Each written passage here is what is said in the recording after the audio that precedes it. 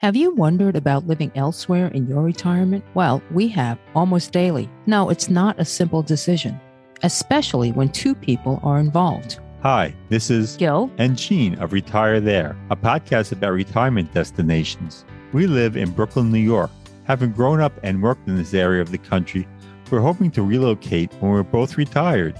For us, it's the weather, the chaos, the noise, and the yearning to be near nature and not within 3 feet of human beings. That's right. In February 2020, we embarked on our journey to find that special place. We spent a week in Winter Park, Florida, which is beautiful, but something said it wasn't for us. As we were planning for the next trip, the pandemic arrived. Gene then gave birth. I gave birth? To this podcast. With so many baby boomers retiring, many must be relocating. Why not connect with and learn from them? Here's a little background about us. I'm Asian, born in Brazil, and grew up in Flatbush, Brooklyn. I'm an engineer turned attorney turned podcaster. I recently retired from a university career practicing higher education law. I loved the academic environment, but it was time to do something else. I no longer have to set an alarm, drive in BQE traffic, or work with people who don't always share the same principles. Oh, did I just say that? You bet I did. I traded all that in to binge crime dramas into the wee hours, just a little bit, to develop the podcast, to volunteer, practice metalsmithing, tackle our possessions. No regrets so far. Gene? I'm not Asian, and as Gil mentioned, I'm not retired. I'm just plain tired. Oh. Born and raised in Long Island, New York, a place I always wanted to leave. I'm a law librarian working in a court who loves his job, but we're retired by the time we select our ideal location. We will be speaking to folks from across the street to across the globe who have moved to their dream venues and more. So please stay tuned and remember, if you know anyone who has moved anywhere for retirement, let us know. Thank you. Buongiorno. Our guests today are Zenaba and Matt, who moved from Nashville, Tennessee with their 3 cats to Soriano nel Cimino, Italy, a small town north of Rome in the province of Viterbo, Lazio. They're located at the knee of the boot. How should we introduce Soriano nel Cimino? Should we attempt it from the beginning of time, dating back to early centuries of medieval times, or when Rome overtook the province in 310 BC? Maybe another time. You guys can Google that. There was so much online. I didn't know where to stop. So for now, I'd like to share with you a brief intro from Frommer's, offering a rare glimpse of the real Italy. Soriano, and I'm not going to say the whole thing. I think I'll just say Soriano, is located in a relatively undiscovered part of Lazio and is a picture postcard of everything one dreams of when visiting the peninsula. A small town with a big personality. It is stunningly situated on the slopes of Monte Cimino and easy distance from both Rome and Florence, making it the ideal spot to kick back and relax after a hectic day in one of the main tourist hubs, perfectly positioned along the borders of Lazio, Tuscany, and Umbria. Soriano sits in the center of the ancient Etruscan region of Tuzia, which makes it a great base for visiting the major towns and sites of central Italy. Now, I need to stop pronouncing those words slowly because they're not sounding natural. And finally, as described by summerinitaly.com, the foods of Soriano reflect its hillside location. Chestnuts, and by the way, they have a chestnut festival, and porcini mushrooms predominate many dishes, but porchetta, which is, many of you guys may know, but it's kind of scary when you hear it this way, stuffed and roasted baby pig. Oh my God, it's like piglet. And wild boar are popular too, along with typical Lazio fare like spaghetti, alla matriciana, or la carbonara. On to our guests. Gene? Matt grew up on Long Island, and Zenaba, known as Zen, grew up in rural Pennsylvania, Minneapolis, and Philadelphia. Matt earned a Bachelor of Music from Florida State University, and Zen attended the Eastman School of Music for her bachelor's and master's in music. They are both musicians with the Nashville Symphony and in Nashville's music recording industry for 20 years. They also founded a chamber group, Alias Chamber Ensemble, in which they produced 4 CDs of modern American classical music. including one that received a Grammy nomination. Previously, Zen was a concertmaster at the New World Symphony in Miami Beach, and Matt played full-time in symphonies in Jacksonville and Charleston. He also played and sang in a blues folk band in Charleston. In 2014, they amassed an expertise which they codified into 4 award-winning guidebooks, and they established their business Little Roads Europe, making itineraries for travelers who want to get off the beaten track in Italy and Ireland. Their very beautiful and informative website is littleroadseurope.com. They also wrote I Can't Believe We Live Here. Great title, by the way. A book available on Amazon, Barnes & Noble, and Kindle. For amazing photos of their travels and everyday living, check out their Instagram site, Little Roads Europe. The couple is still working, and we'll let them tell you about that. In their spare time, they enjoy their interest in reading, history, science, sci-fi, among other things, cooking, traveling, of course, spending time with friends and making new ones, playing music for fun as well as work, and taking care of their 3 selfish cats. So, Zen and Matt, how in the world did you decide on Soriano nel Cimino? Well, we had visited Italy many, many times over the last 20 years. We honeymooned here in 2006, and we just kept coming back as often as we could. A week here, a couple of weeks there, to the point that by 2019, we had probably been here close to 50 times. 50. Yeah, no, it sounds crazy, and it kind of was. But we're consummate cheapskates, and so we saved everything up that we could for travel. In the course of that travel, we got a pretty good feel for the kinds of places that we like, almost always small towns, staying away from the big cities, and the kind of things that we wanted and needed and thought were important about any kind of place, whether to visit or to live. And so we found this town, Soriano nel Cimino, in 2019 at the suggestion of some friends of ours who had visited this town a couple of times and loved it. So we came to visit in February 2019, and it really checked all of our boxes. Not too big, not too small, not very touristy, which was important for us. Very little English. Yeah, there's almost no English spoken here, which is a challenge for us, but it's one that we welcome. So, and it's really beautiful. If you see some of the pictures of the landscapes that we get to see every day, including right out our back door, it's a really beautiful place altogether. The first time we were here, we noticed right away that the town, it's piled up on a hill, and there's a castle at the top of it. And a lot of the buildings are kind of pastel colored. And we noticed that it looked a lot like the Cinque Terre that everyone visits, except just without the water. So it was just piled up this way. And it really struck us that I remember remarking that to you and saying, it looks like, it looks like the Cinque Terre. But it's in between Rome and Firenze.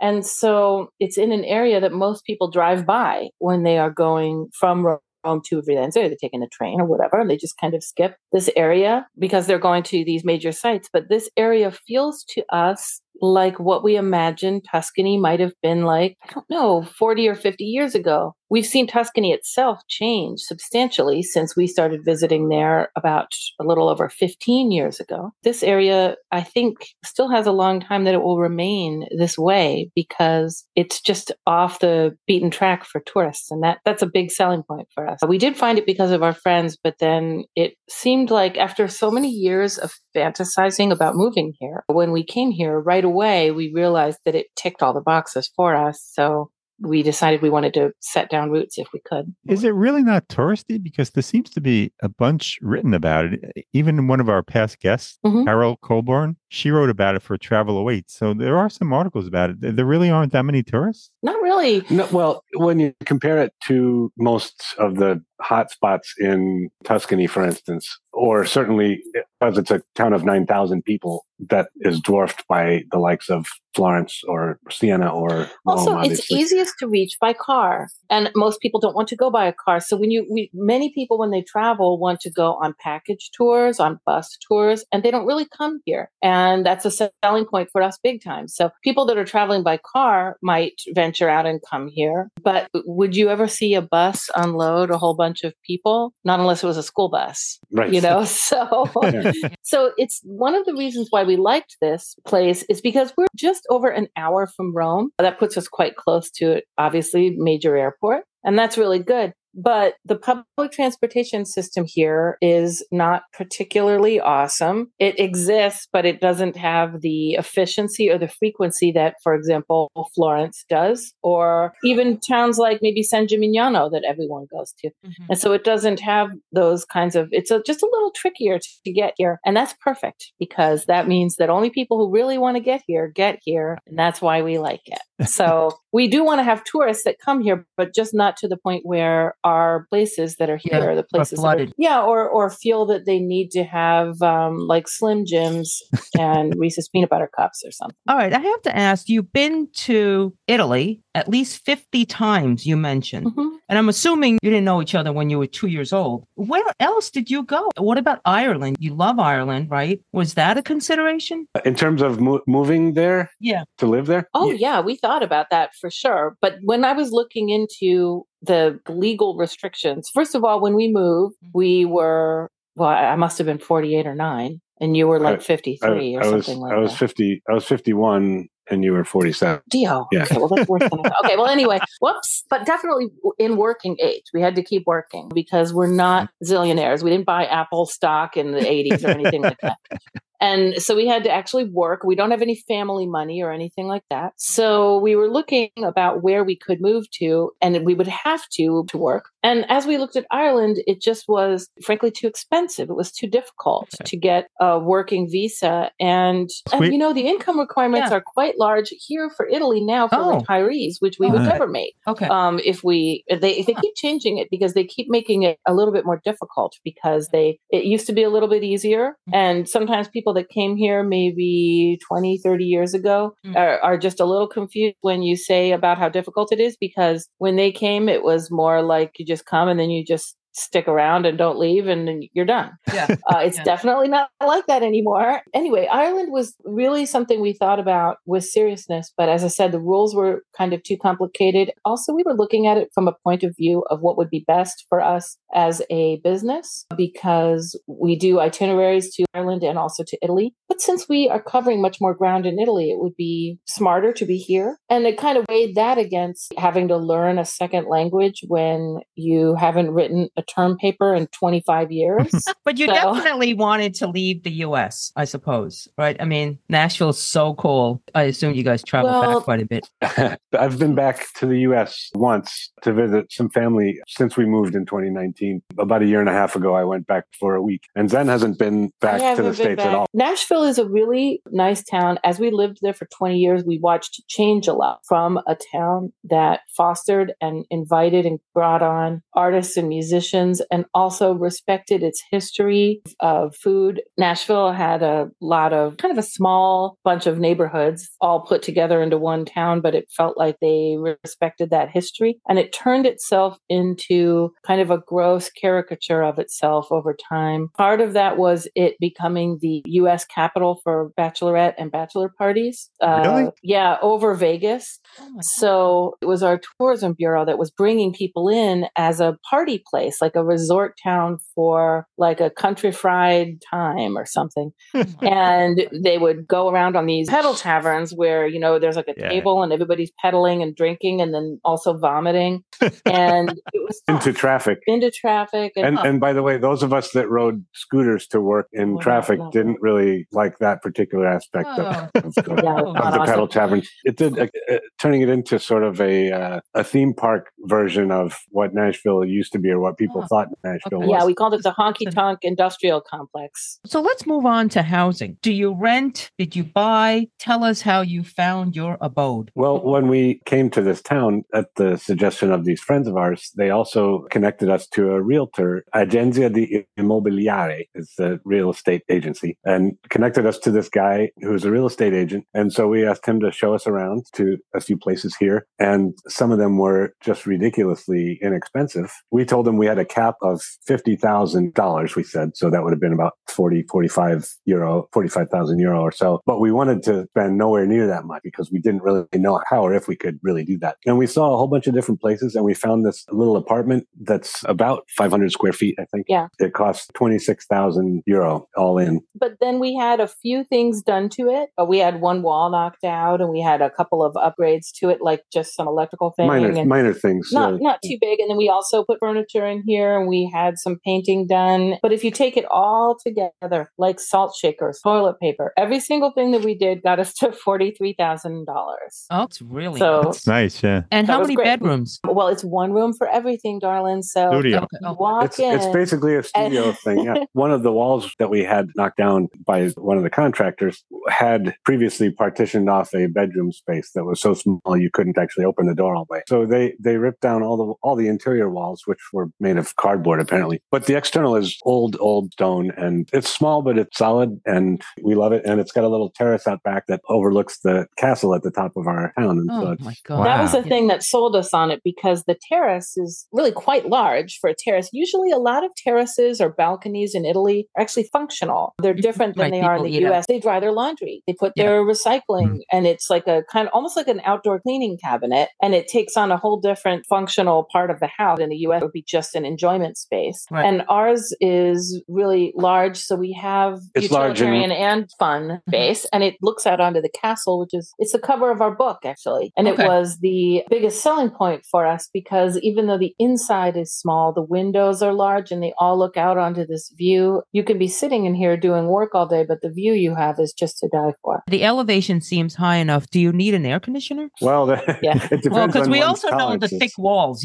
so kind of cool. Yeah. It depends on one's tolerances for heat. But in general, because we're up on a mountainside, it's cooler than it is, say, down in Rome, much closer to sea level, so that we do get a lot of good, nice, cool mountain breezes. That said, this past summer and the previous couple of summers have been quite warm, well up into the 90s for long stretches of time. And it left us wishing we had air conditioning sometimes. Nights are still manageable, but it got pretty warm. We bought some industrial size fans, and that was about it. Most people here, I should say in Italy generally, but particularly in a small town like this, at this sort of latitude, don't have air conditioning. That's why you'll see that they have their windows, doors locked up. It looks almost kind of prison-like when people have their shutters closed, these metal shutters over windows.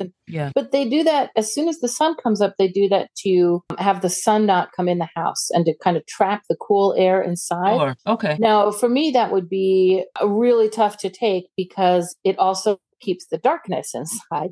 And this is why you would see most Italians, they would be out in the piazza all day and out having a gelato or out by the fountain, taking a walk, getting a breeze, because the inside of their homes are going to have to be dark until dark, when they can open the shutters again and let the house air out. We're really fortunate here. We have shutters, but we've literally never used them, because the way that our house is positioned, the sun hits us for about an hour in the morning, and that's it. And so we're not baking in the heat all day. And that's a really important point. And anybody who is looking for a place should definitely consider sun position and air and light, because a lot of immigrants and expats that we've met that have moved here have found it difficult, because they may want to be home a little bit more. Maybe they don't want to be out every day, all day. And when being home means that it has to be dark for the sunniest days of the year, that can be kind of tough to take. And especially people learned that during the lockdowns, when they couldn't leave their home and then it was dark as hell in there. It's kind of a bummer. So I think it's something definitely for people to consider, because also if you had air conditioning, obviously the environmental concerns to think about.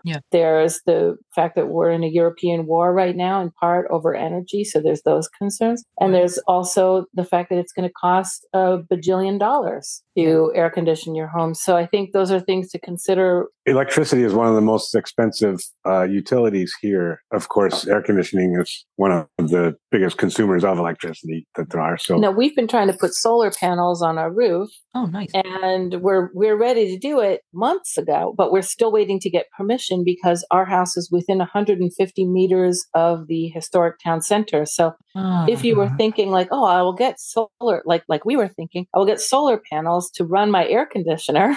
Yeah. Thank you, son, for the breeze, you have to make sure that you're legally allowed to have them. If you are out in the country, then it wouldn't be a problem. But if you're close to a historic center, you might not be able to get them because everyone loves Italy because it looks so beautiful. And it looks so beautiful because they have laws that you can't have solar panels on top of your terracotta roof in the historic section. Yeah. So what's your electric bill like? Oh, it's not bad. It varies between 30 or 40 euro per month to maybe 60 per month. Okay. That's with the fans going 24/7 between June and September. And I mean, we really have a crazy amount of fans in here. But I would also note that because we were musicians and we were under stage lights all the time at night, like French fries, we usually spend our evenings by a string of Christmas lights and a candle, the end.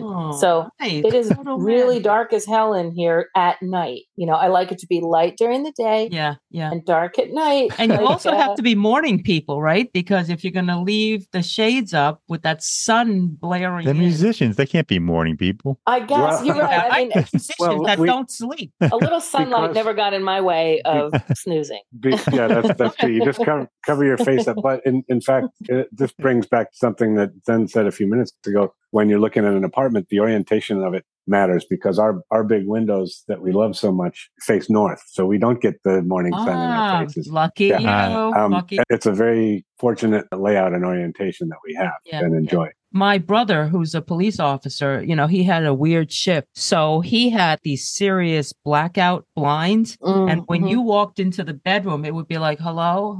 Yeah. But I also am a bit spoiled. Well, first of all, I do need AC at the slightest hint of humidity, but also the blinds. I think because I have trouble sleeping. I'm an insomniac, you know, so I would definitely need to like kind of cover my head. Can we talk a bit about the cost of apartments? Do you know what they go for? Apartments? Yeah. So if people want to rent. And did you consider that? Because sometimes it's so much less expensive to rent than to own. Well, that's true. It's a little different here for people who are thinking about that because apartments that you rent here, you usually have to rent on a contract from 3 to 5 years. Right. So it's a serious commitment. But from our point of view, we were talking about going all in. We were not thinking about actually moving when we bought the place. We were thinking of it as a second home that we would visit a few times a year as we wrote our 5th guidebook. And it was only after we spoke to an immigration lawyer that we realized that we had a hope in hell of getting a visa to be able to be here and work. Then everything moved extremely quickly. So we had to make the choice of, are you going to take this work visa and go for it now, which is a once in a lifetime. Literally, you get a chance once in a lifetime. If you get it, you must use it or forfeit it forever. Or were we going to continue our lives working and living in the US? And obviously we made this choice. We didn't look at rentals because we weren't thinking in that way. We were thinking it's part of the reason why we ended up with such a small home. Because we thought of it as a second kind of vacation pad. And so the fact that our bathroom is the size of an airplane bathroom was like, well, who cares? Because it's a couple of weeks a year. I wasn't visualizing myself in there as an octogenarian. So it's different now. But the small house living has been challenging sometimes, but it's been really wonderful because ultimately you just don't need that much stuff. Yeah. And the stuff itself is a burden. So yeah, I agree. To get back to your question more directly, because of everything that Zen said, we are not very well versed in monthly apartment costs. But I will say we have some friends. In fact, the friends that recommended Soriano to us are in the middle of a 5-year lease of an apartment just up in the old historic center, which is a little bit bigger than our place, and it actually has rooms, unlike our place. And they're paying €350 a month. Okay. Wow. Okay. It's a pretty comfy little 1-bedroom place, and they also have a terrace overlooking yet another beautiful view, a different side of the mountain. But you can actually stand up. You could do a jumping jack in their bathroom, so it's like a real bathroom if you wanted to. Wow, so you said a one bedroom, that's $350 a month. $350 a month, but keep in mind that's in a quite small town, which we love. If people are looking at larger cities like Florence and Rome, those costs would be 4, 5, 6 times that much or more. And then depending on how big a place you're talking about. I do think whoever is thinking, and Matt's right about everything, but I do think that whoever is thinking about moving definitely needs to factor in the heating and or air conditioning costs of that place. are so low for a series of reasons that we've explained, but we don't have electric heat here either. We run a pellet stove in the winter, and that's very economical and environmentally friendly. But for example, when we moved here, a bag of pellets cost us €3 a bag, and now they were up to 11 this last year. Oh, wow. And so even though for our friends who had larger homes, they really got socked with those costs because it was 3.5 times what they were used to. And for us, it was like maybe $70 or $80 more for the whole winter than it was previously. Well, that's very important to consider when people are looking at relocating, that those kind of costs can be a hidden thing that you wouldn't expect. Right, absolutely. I should mention on today's episode that the euro, we take it for granted it's always kind of equal to us. Well, these days, €1 is equal to $1.11 in the United States. Just on whatever the number is in euros, it'll cost you a little bit more. In dollars, yes. Yeah. As opposed to, we had recorded a woman who just yesterday has a second home in Ghana. Their currency is pronounced CDs. So I'm thinking of, CDs marketing and that market. She's like, so that would be 8,000 CDs. I'm like, what the heck is that for a bottle of bottled water? No, I remember back when Italy, the first time I visited here, it was still in the lira. $1 was like 11 jillion lira or something. So when you traded in $100, you felt like a millionaire. Let me get a wheelbarrow to get this out of here.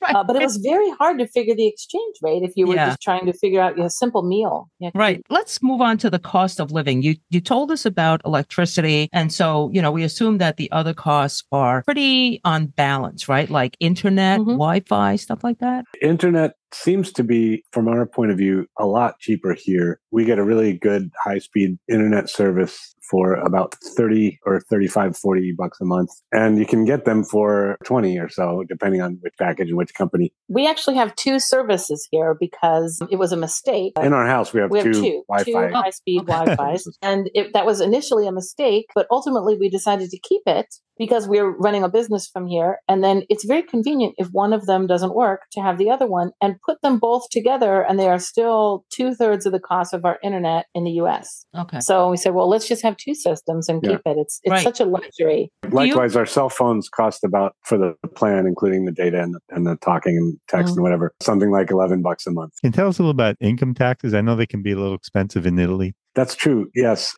In general, taxes are higher here because we're working here. We're paying income tax on money we're currently making here in Italy. And that's one of the reasons why they're letting us stay, is because we make money here and we pay the taxes on that here. Again, this is a sort of a ballpark number because it's hard to calculate exactly, but it's probably something like 30%. Now, if we're making more money, it might be a higher percentage than that. But as it is, it's about 30, maybe 35%, something like that. And then that includes stuff, straight income tax plus what they call IMPS, which is their version of the Social Security. It's just a different acronym for basically the same kind of service. Keep in mind, though, that these taxes are paying for healthcare as well as various other Our healthcare costs are virtually zero. Yeah. Again, because we're working here, we're on the public system. We love it. It works great. We were just talking to our financial guy yesterday because we have a guy who handles all our stuff and our accounts in the US. And we were saying, listen, what we need to make it here, to live here, is about €20,000 a year. And that gets us everything that we want. Now, keeping in mind that we own our car and we own our home, but that covers the care of 3 cats and all of our food and eating out and traveling and all of our health concerns, everything. 20,000. Yeah. Did you consider moving to one of the 7% tax towns down south? No, we never took anything like that into consideration. Yeah. We were looking at areas that we knew pretty well already, which is our sort of area of expertise after all those dozens of trips to Italy. It stretches from Rome at a southern point up to the Alpine Lake. But there were other reasons too. If it were a 7% tax area, it would be in a much, much hotter area. Okay. So then you'd have to take that 7% and add a whatever bazillion percent to trying not to be hot. Yeah. Also, there are less good services there. So you were paying that rate of tax, but then you wouldn't have as good health care and you wouldn't have as good trains or roads. For garbage pickup and all of that. At the end of the day, it is a higher rate, but it feels like what you're getting back is certainly more than you're paying in, would be my feeling about it. Can you share the property tax with us? I can. It is, for us, it is zero because this is our first and only home. Because when we moved from the States, we sold our home. We sold everything practically except our instruments and our cats and a few suitcases full of clothes and stuff. My understanding in general is what this place would have cost us. And keep in mind, it's fairly small, quite small, really. Yeah. Had this been our second home instead of our primary residence, this would have been costing us about $900 a year. Let's go on to healthcare. You started mentioning healthcare. You're on the public system, so no need for private insurance. Have you used the system? Have you had difficulty locating a primary care physician? We have used and do use the system. And no, we haven't had difficulty with that. Again, it's a small town, so it's probably a different story than somebody living in Florence or Rome or Milan. For us, it was quite easy. We didn't know a particular doctor that we wanted, so it was not a problem of picking your doctor. They assigned us one based on the fact that there's a pharmacy and a doctor's office just down the street from us that's about a 5-minute walk away. And they said, well, since you live there, why don't we give you to But I this think we doctor? could have picked. Are you near a hospital? No, the nearest hospital, it takes me 20 minutes to drive there. It would take an ambulance about 8 minutes to drive there.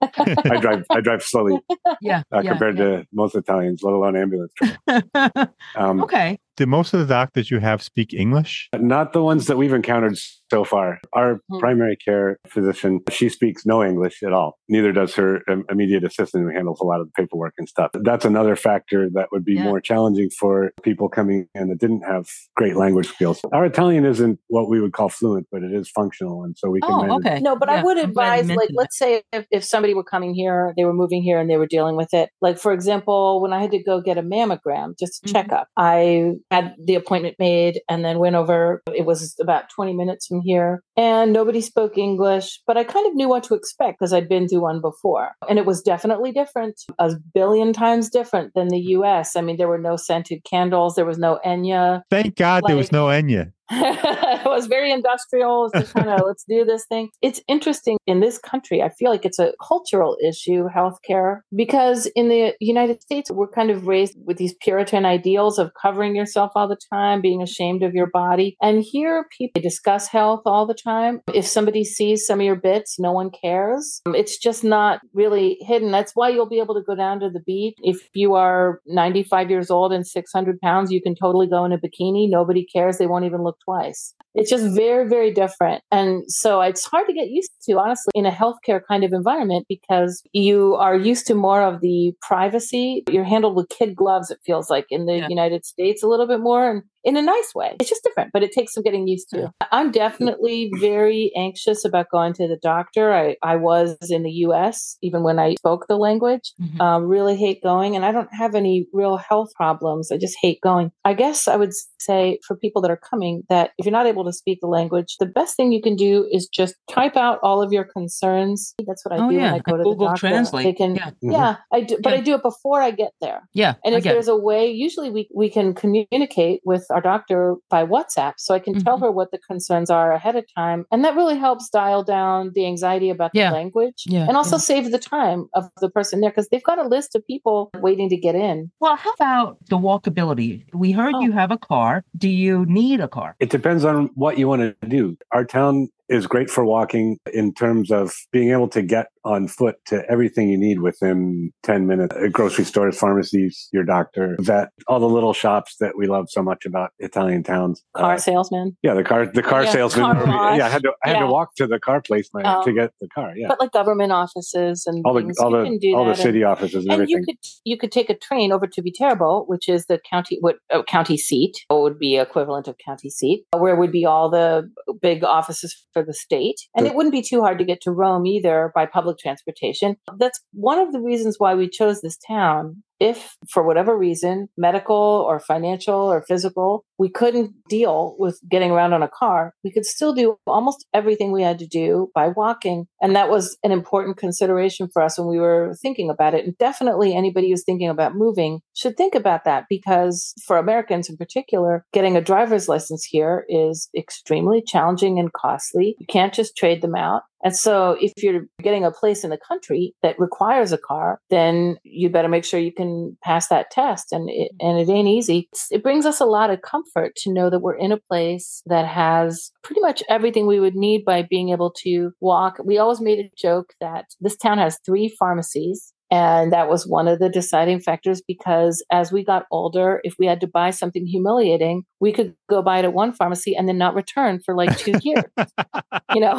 So don't put yourself in too small of a town. We've got to still keep saying the same face of the same person that you had to buy fill in the blank from. Okay. Tell us about your visa. Shortly after we bought this apartment, even though we thought at the time it was just going to be a little second place for us to visit from time to time, back in 2019, we took a visit to an immigration attorney to talk to him about the potential of ever getting to come to live here at some vague point in the future. And he said, actually, with your guys' background as recording musicians and symphony players and organizers of concerts and such, producers of CDs and so on, you guys would be good candidates to try to apply for a work visa, which this attorney would help us do. And he did help us do. And he said then, you should do it right now, because they've just put out new quotas for work visas for the Italian government. And one of the categories is sort of a cultural events organizer and presenter, musician / concertizing person. Wow. And so he applied for this category of work visa. But that was a shock to us when he said, you have to do it now. And he says, you have a very good chance if you do it now. We knew that they were very limited, which is why we hadn't even considered that visa. We thought we don't have any chance. And the numbers of work visas that they offer every year were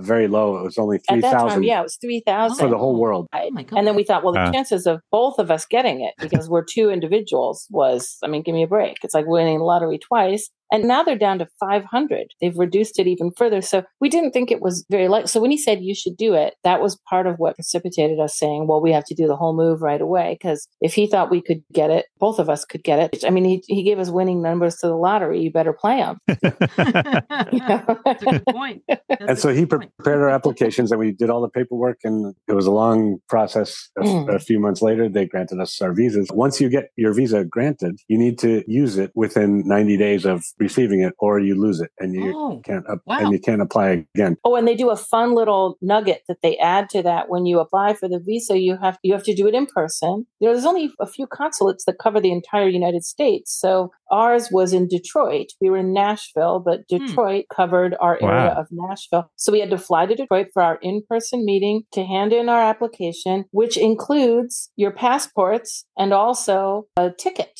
to Italy within that time frame. Showing that you've bought a ticket to get there in a sufficient frame of time to start working if you got the visa. Wow. Yeah, so if they didn't give it... It was a big leap of faith to buy this ticket. And then if they didn't give it to us and they didn't return our passports on time, we wouldn't have been able to use that ticket at all, regardless. Yeah. So, Oh my God. luckily both things Italian happened. bureaucracy. I remember when we were trying to get married. Oh my God. Well, and that's another story. But I think they're trying in that case, seriously. I think they are doing it in making it so extreme in an effort to whittle down who is willing to really be serious. No, because I think it's just the culture. No, but I think it's just the culture. I mean, I can't imagine, like, we were just going to get married that week anyway. There weren't others kind of lining up. We easily got in, although we hit a siesta point, so we had to go and take a nap. At the end of the day, they were so nice. We had the mayor of the city marry us. I mean, that was amazing. And we sat in these golden big chairs, red velvet. Every Italian episode that we've had, let go of your expectations like you have in the U.S. If you don't get addressed in 2 minutes, if the plumber doesn't show the next day, just wait a few days. He will arrive. It's funny. It's hard to expect, as many people do, la dolce vita. I want it to be really relaxed and old world comfortable, where everyone is a focus on family and togetherness. And also do everything I want immediately. Also, I want it right now. Those things don't go together.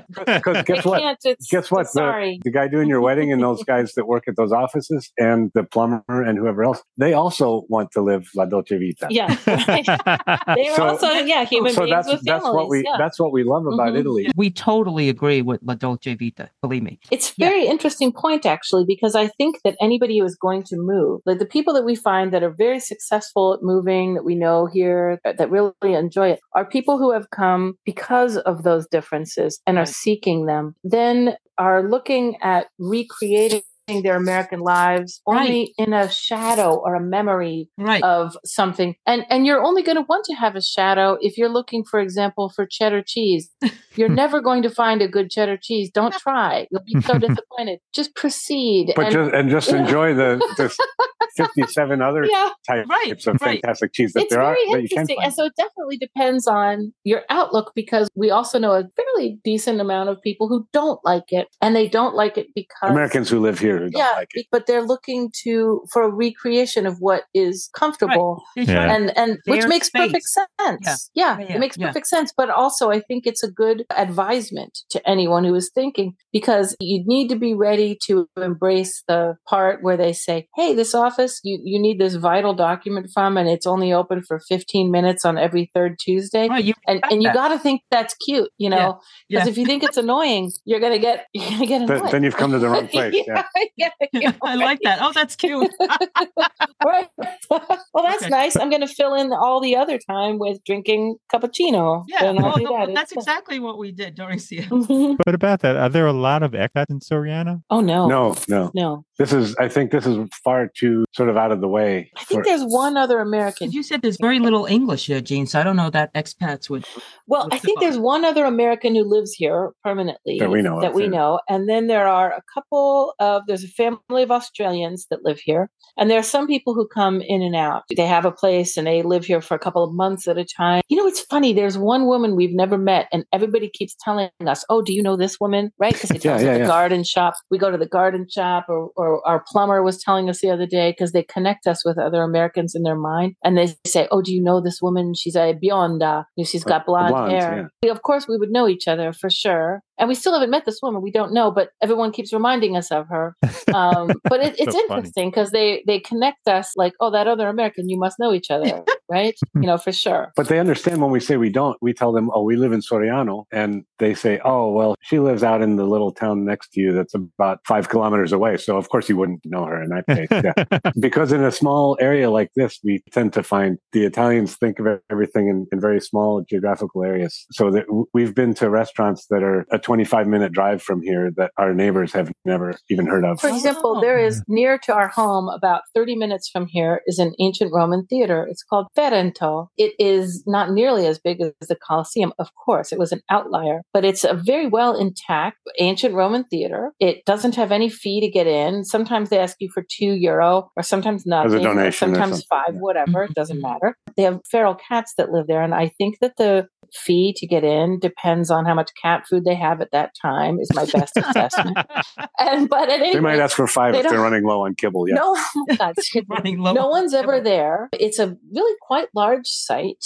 We really enjoy it. And we have been there a few times ourselves, and also to bring our friends who have visited. And our friend who lives here has 2 small children. And we were posting some pictures to Facebook about it about like 2 years ago. And just keep in mind, it's 25, 30 minutes from here. And she said, oh, I've never been there. Wow. She's lived here her whole life. She's 47. She grew up here, yeah. She goes, oh, I'm going to take my boys there now. There's such a plethora of things to see. So yet another theater, like who cares? Yeah, you're bound to miss something. Even also, if you it's all the way over there. 30 minutes all the way over there. Why am I going to go? Yeah. Where is the nearest airport? Oh, that's Fiumicino in Rome. Well, actually, I guess the totally nearest would be Perugia in Umbria, but that's a regional airport. It's pretty small, yeah. Okay.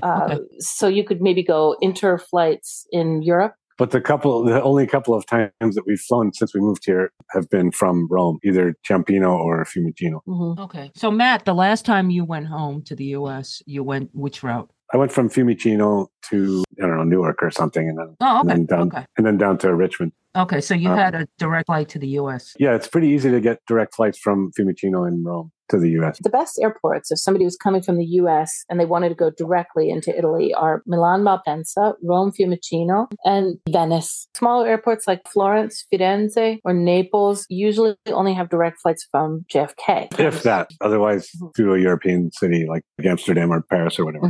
Talk about traveling. You have a tour business. You do itineraries going into small country towns, and the name of it is Little Roads Europe. When you order one of these itineraries, what do you get? That's a great question. Thanks for asking that. Typically, we get a contact from a client who's filled out a questionnaire on our website telling us about what they want to be doing and when and how many people and all that. We end up having a conversation with them on the phone for an hour or so to talk about different options, different strategies on buying flights and looking at rental cars and so on. And then the kinds of places in general that they'd want to visit. And we build their itinerary, which means we plan pretty much every step from the time they land. Well, really from the time they get their rental car until the time they drop the car off at the end of the trip. We help them organize and book lodgings that we recommend, staying in places that we've stayed ourselves so we know what it's like and what to expect. We make a lot of meal reservations for them at very special places that we know very well and have eaten and drunk far too much over the years. And we set up activities for them. We have some clients this morning that are taking a cooking class in Tuscany. And at this point in our careers with that, we turn away more people than we accept because we're really hitting a kind of niche group of people who want to be in small towns. And we're just trying to make it easier for people to visit small towns. People that want to visit Rome, Venice, Florence should be going to like larger agencies that cover. We don't cover that. They definitely don't need our help to find information about Florence and Rome. Yeah. The places we're sending people are smaller, lesser known, therefore lesser touristed, and we hope more sort of authentic and more enjoyable because there are fewer people. Yeah, like the cooking class. You can find a cooking class in Tuscany very easily, but a lot of them feel kind of finto, which is fake. So the one that we send people to, we have a couple we send people to that we've done ourselves, and they're cooking actual Tuscan food. You won't be making spaghetti and meatballs and a gelato or something. You're making Tuscan food from that area. And the one that we sent our clients to today, it's in an organic vineyard, and then they cook with the matriarch of the family in her kitchen, in her home. Oh, so nice. And you were Grammy nominated. Oh, how exciting was that? Congratulations. Well, that was an exciting time for us. Zen and I actually went to the Grammys that year. You were also on CBS Sunday Morning. That's a big fast forward. And that happened during our lockdowns here of the pandemic, which started just a few months after we moved here. We started doing these balcony concerts at our house. At first, just for our neighbors. Everybody has balconies facing this little valley where we are. So it was initially just for them. And then we started broadcasting it on Facebook Live. And then our town picked up our Facebook transmission and broadcast it into the town square on the city's PA system. Yeah. And so we would finish playing, and then we could hear the echo, like 4 or 5 seconds delay of our last few notes playing across the valley there. So CBS got wind of it, and they were going to send a crew up here, but then they couldn't work out the legality because travel was still strictly forbidden. Yeah. Well, you remember we didn't want to talk to our town mayor. It was a health crisis, so we didn't want to say, "Hey, can you take time away from coronavirus concerns to deal with our camera crew?" So we just said, "Listen, we can't ask for local help." So we did a interview with the CBS guys on CBS Sunday Morning, just like we're doing this right now. Who was it? It was Seth. It was Seth Stone. We did the interview like this, and then we got one of our neighbors who lives across there to take some pictures and a little bit of footage of us playing across the valley. And they lifted some footage from our Facebook transmissions, which were then archived on Facebook. And then we took a bunch of, as Zen said before, B-roll on our own phones, just of me making coffee and Zen hanging some laundry and whatever else. Us corralling the cats to keep them from barfing on the bed. And things like that. And then they put together that as part of the piece that they did, which was on people in Italy playing music from their balconies all over the country. That was very cool. I got to say, really though, fun. on a personal note, I don't want to sound too complainy, but I had been writing to CBS Sunday Morning for like 15 years as the artistic director of my chamber ensemble. And I'd been sending it to like their whatever random, I think the email address was delete my email immediately at cbssundaymorning.com. Whatever I sent it to, I don't know. But I was always saying, hey, look at our chamber group and all the things that we're doing. And we'd love to be featured on your Buppa Boop. And so when they contacted contacted us, having no idea that I'd been writing to them unrequitedly for so long, I was so excited. And so it was just a little bit of a bummer for me when I was like, wait a minute, I have to do the footage myself on a flip phone? I mean, why don't I just draw all the things on a set of cards and I just flip them through? And this is outrageous, Or we could have done courtroom sketches. Yeah. Oh, that would have been good. Yeah, we could have done courtroom sketches. Yeah. Right. Oh, such a bummer. You guys wrote a book about moving to Italy called I Can't Believe We Live Here. Why did you write that book? Why did we write it? Yeah. What prompted you? The experience was really singular, I think, in terms of how fast our decisions were made and how fast the planning had to happen. And how many things went crazy? All the things that had to fit into place to make the move, and then things that happened after the move, foremost being the pandemic, obviously. If it's okay, I would like to say the entire title of the book, because I Can't Believe We Live Here is the title. The subtitle is The Wild But True Story of How We Dropped Everything in the States and moved to Italy right before the end of the world. Yeah. The process of the move, the visas, the cats, the pandemic, and everything before and after was just such a marking experience to us. A lot of people have subsequently asked us a lot of questions about various aspects of what we did in the last few years. And of course, we had all these thoughts about everything too. So it seemed like our path is so different from normal or the usual expats or immigrants here. I still don't know anybody here in this country that has a work visa. I haven't met any. From the States, yeah. The thing where we are not retirement age and we're not Italian descent and we're not married to an Italian. Those are like the three big roots. They're here. They are either married to an Italian, they gained citizenship through Italian descent, or They work. no, they are retired. Or they're retired and they have making a enough decent money. amount of money. They're hanging out on that. None of those apply to us. We're just middle class people who had no Italian pedigree to speak of, and we are married to each other. And although we did discuss divorce and remarriage to Italians as a possible scheme, we could never figure it out. We never found any takers. Yeah, right. That's a good one. We're really willing to look into every single option. But so we were the only ones like us. And so we thought it was a story worth writing that some people might find interesting, because it is kind of crazy. It's not exactly under the Tuscan sun. No. But so far anyway, happy ending. I haven't finished, but I started reading it. It's really entertaining. It is. Oh, cheers. We felt like we were talking about this just today. We felt like we should have put a little parental advisory, because there is more than a little bit of cursing in it. Oh, well, you know what? Our show, it's like the safe category. So neither one of you said anything. I think Zen said flippin', which I love. I will adopt, like what the flip is that? I love that. Some people say fudge, and I'm like, that's too hard to say. Try fark. Fark is a good one. Oh, no, that's rough, man. Close, but not cigar. Once your work visa runs out, are you going to be able to stay in Italy? How does that work? That's a great question. The work visa is what allowed us to come here and stay for long enough to apply to, essentially, we have to keep reapplying to stay further every couple of years for another couple of years. The basis of getting to apply for that continuing to stay is our work visa. So the work visa itself doesn't exactly ever expire. Our permits to stay have to be renewed every couple of years. And as long as we show that we're earning and paying taxes, in theory, they'll let us stay indefinitely. And so that's what we just have to keep up with. Once we hit the 10-year mark, then we are eligible to apply for citizenship. Now we're in just over 3 years now so far. So we've just reapplied for our work visas to renew them. For another 2 years. And then after that, we are eligible to apply for what they call long-term stay visa. To be honest, I'm not really sure how that is going to work out, whether or not they will extend it. Usually they extend it for 5 years, and then you would hit your 10-year mark of being eligible. Eligible is different than get,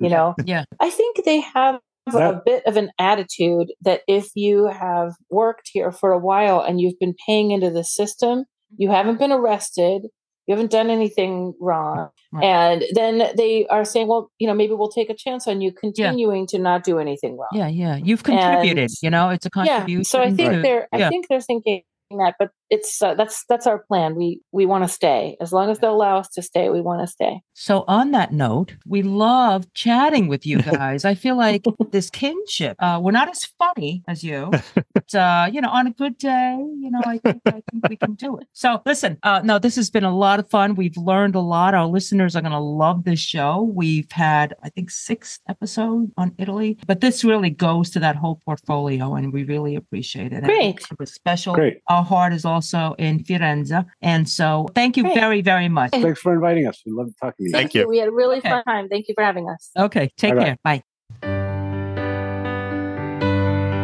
We hope you've enjoyed this episode. If you know someone who's relocated for retirement and wishes to share their story with us, please reach out to us. We'd love to hear from you. Our email address is gg@retirethere.com. Our website is retirethere.com, and you may follow us on Twitter @retirethere_. Now, if you've liked our show, please subscribe and rate it in Apple Podcasts. In the meantime, be well.